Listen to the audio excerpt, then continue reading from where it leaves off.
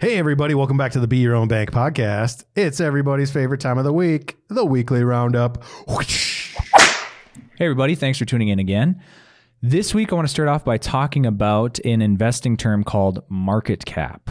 I'm sure you've probably heard of it as you're perusing CoinMarketCap or CoinGecko that has all the cryptocurrencies listed in order based on market cap.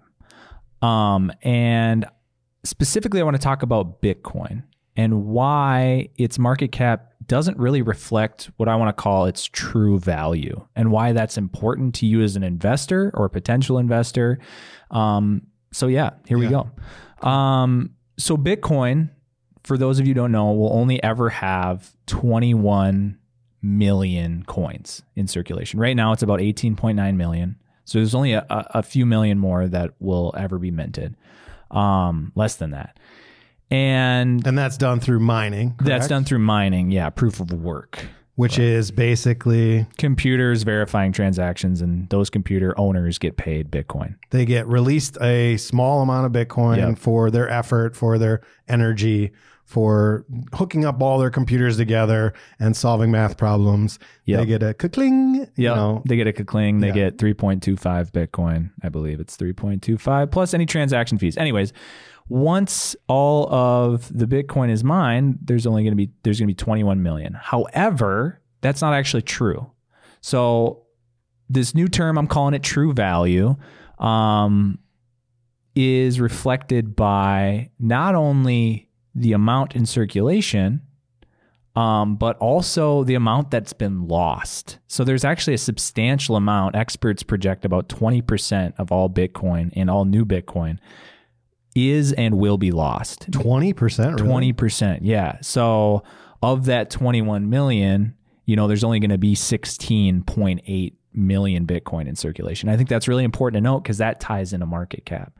So market cap, what it is in a nutshell, is just the market value of an asset based on what someone's willing to pay for it times the circulating supply.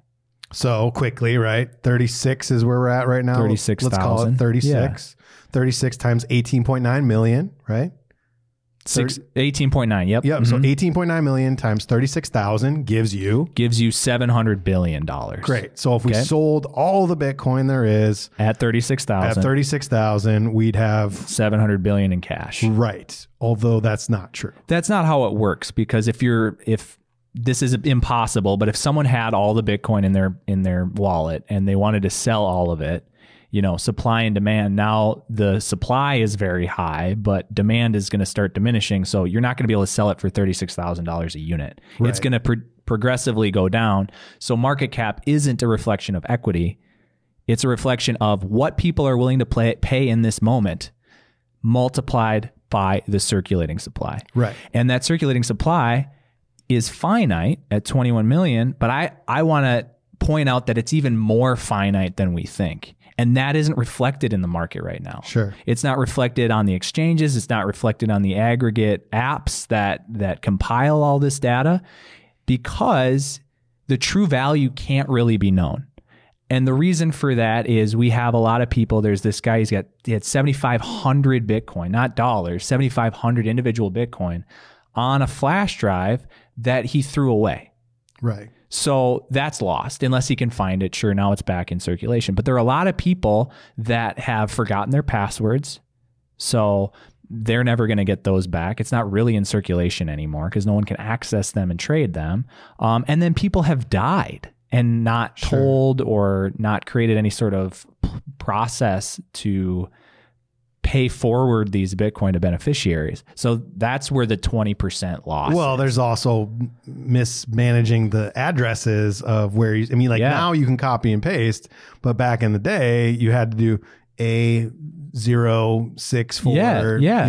Absolutely. You had to do all that. I mean, one person just the other day lost $500,000 in Ethereum because they sent it to the wrong address.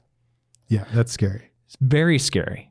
That's why I always send a micro payment before I send the full payment, just because. Yeah, and there's something to be said for that. That's my thing. But I know you're like copy and paste will never fail me ever. Sure.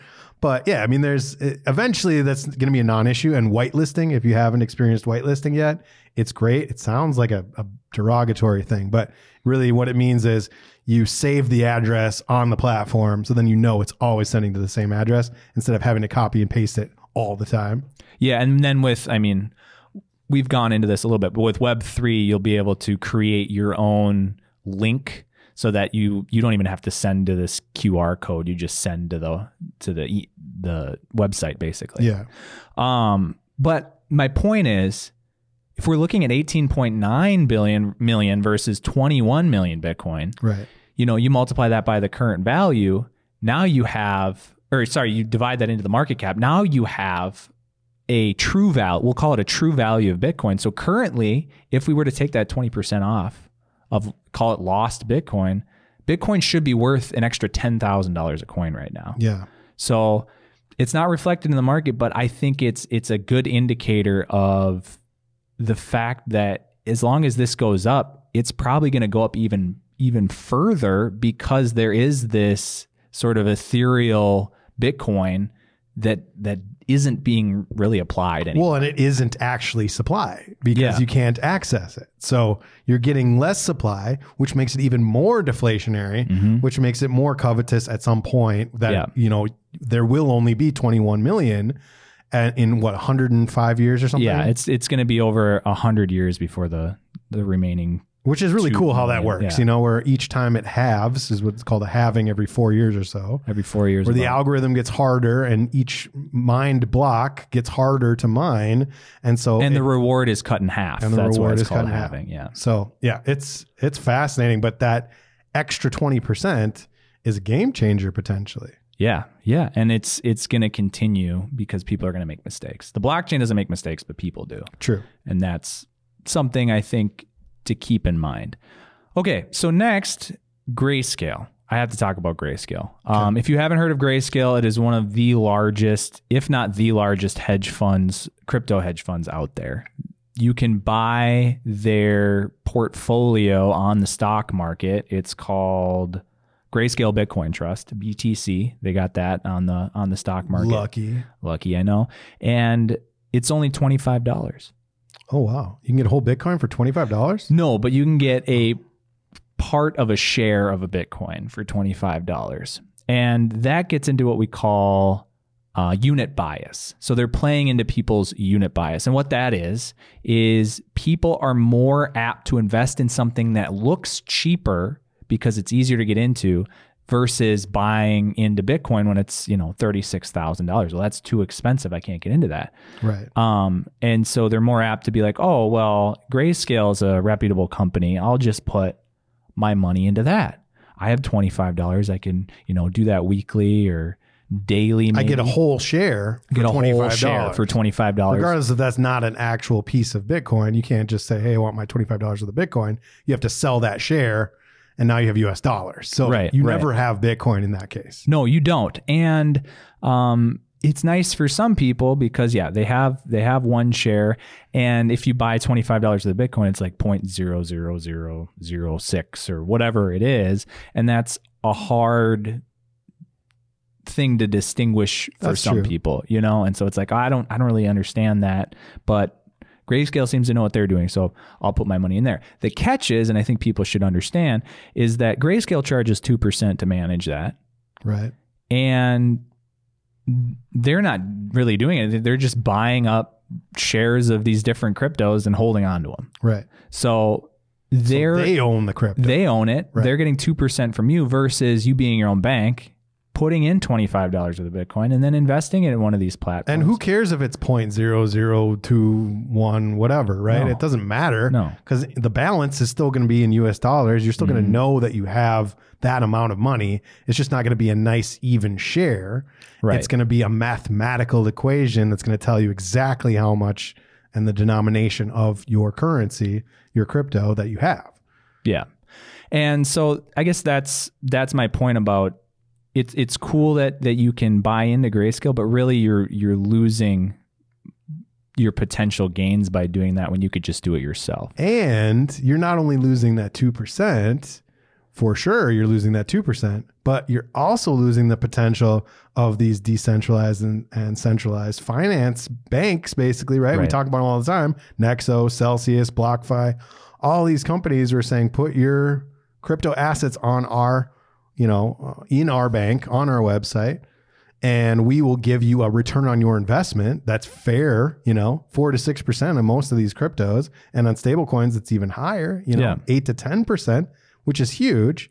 So you're not losing just 2%. You're losing 2% plus the potential of earning more interest in crypto, paid out in crypto. Yeah. So that's great. And I guess the point is don't fall victim to unit bias because Shiba's, a trillionth of a cent. Oh, well, that's cheap. I'm going to buy into it. Versus Bitcoin being $36,000, you still can get a share of that. And that over time is going to be worth a lot more. Finally, we're going to talk about LeBron. LeBron's doing some big things in the crypto community. He's actually partnered with Crypto.com, which is the naming owner of Crypto.com Arena, where he plays basketball.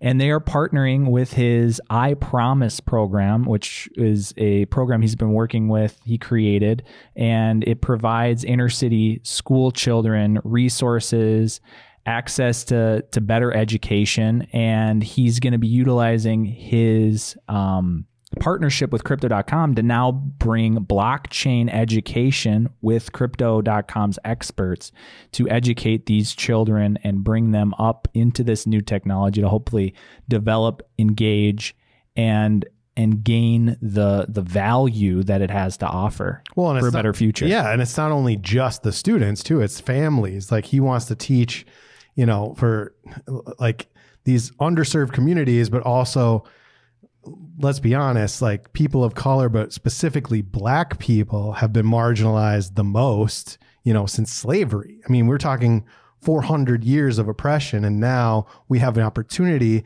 to build this, this systemic paradigm shift of blockchain. I mean, I hate to say it as simply as that, but the fact that he's bringing this new technology and this new accessibility to his community, I think is fantastic. And the fact that nobody's really talking about this is kind of sad. I mean, if we want to dive into it a little bit, I think it's important. I think we should. Yeah, absolutely. Because let's bring it back to the history. Like we talk about slavery, right? 1861 to 1865 was the Civil War. Then 1865 was the 13th Amendment. 13th Amendment abolished slavery. Then the 14th Amendment gave citizenship. And then the 15th Amendment gave Black men the right to vote. Black men, just Black men. And then subsequently after slavery ended, right, we still have this segregation, this Jim Crow, right?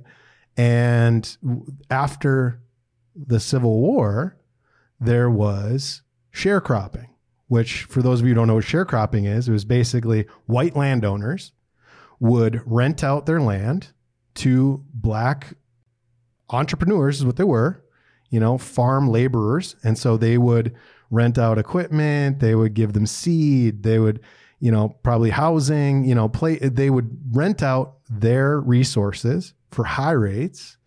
And these Black sharecroppers would, for all intents and purposes, they would timeshare this land.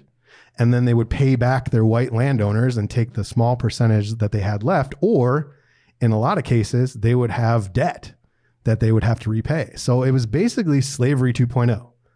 So after sharecropping, then in 1921, in the town of Greenwood in Tulsa, Oklahoma, I'm sure you've probably heard a little bit about it.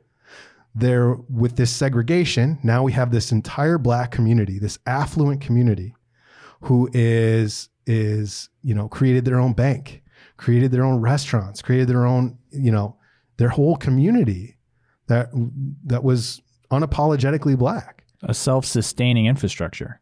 Everything. They created it and they became affluent, and the white people in town who were poor, they, of course they were jealous, right? And so there was an incident in which Black man gets accused of raping white woman. We've heard that one many, many times. And before due process could take effect. All these angry mobster white people attacked this town, basically. 35 city blocks were decimated, burned to the ground. All the businesses gone. 300 people dead. No accountability, of course. And so this one beacon of hope, this utopia, this black excellence city was wiped off the map. And so how do you possibly create any kind of wealth if the one time it's successful, it gets destroyed? And so, understanding that, and then the fact that in 1964, we had the Civil Rights Act, which eliminated segregation, eliminated Jim Crow. And 1965, 100 years after the Civil War, black women finally got the right to vote with the Voting Rights Act. So 100 years of oppression after the Civil War, slavery, which was 300 years prior to that, And so all of these things, these systemic things, this broken system, this financial world that wasn't accessible to people of color. And now we have the opportunity to build a new infrastructure of finance.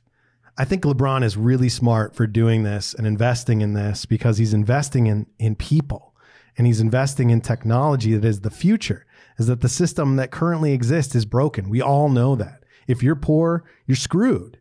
And so not to mention if you've been oppressed as a race or a culture.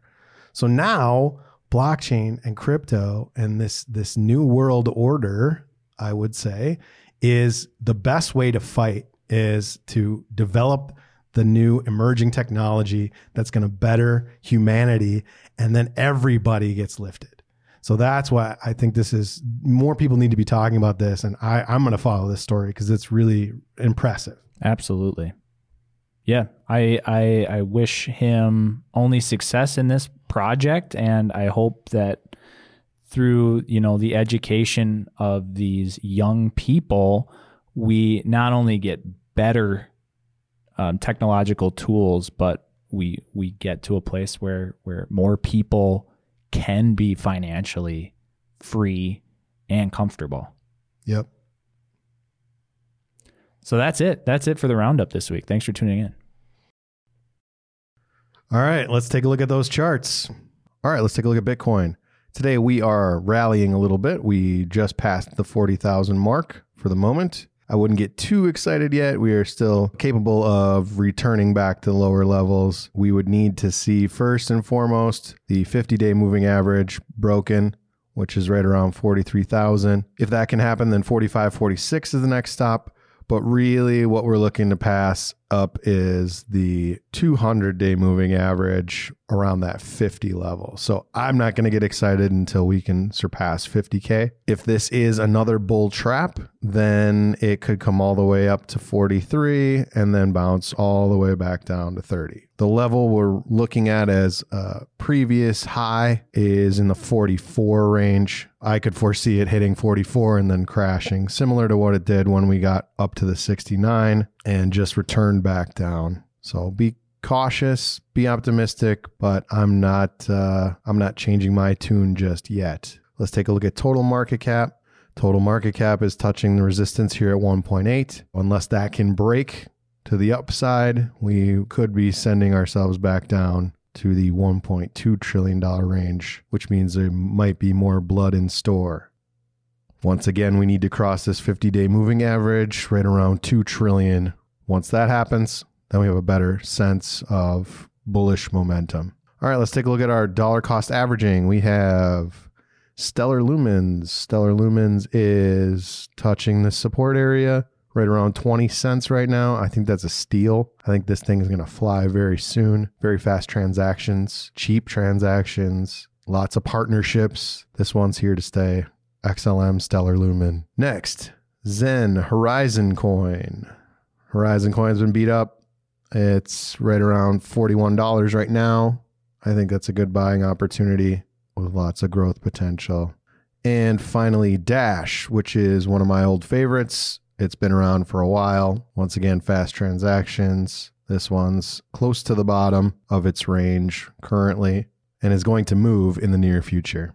So I'd be looking at Dash as well. That's it for the charts, gang. We are the Bit Bros. Remember, we are not licensed financial advisors. All content is intended for educational purposes only. Please do your own research and only risk what you're willing to lose. We'll see you next week. We'll see you next week. And don't forget, we're also on Apple Podcasts. So if you want to tune in on the radio, be our guest. And please like and subscribe. That helps us out a lot. We'll see you next week.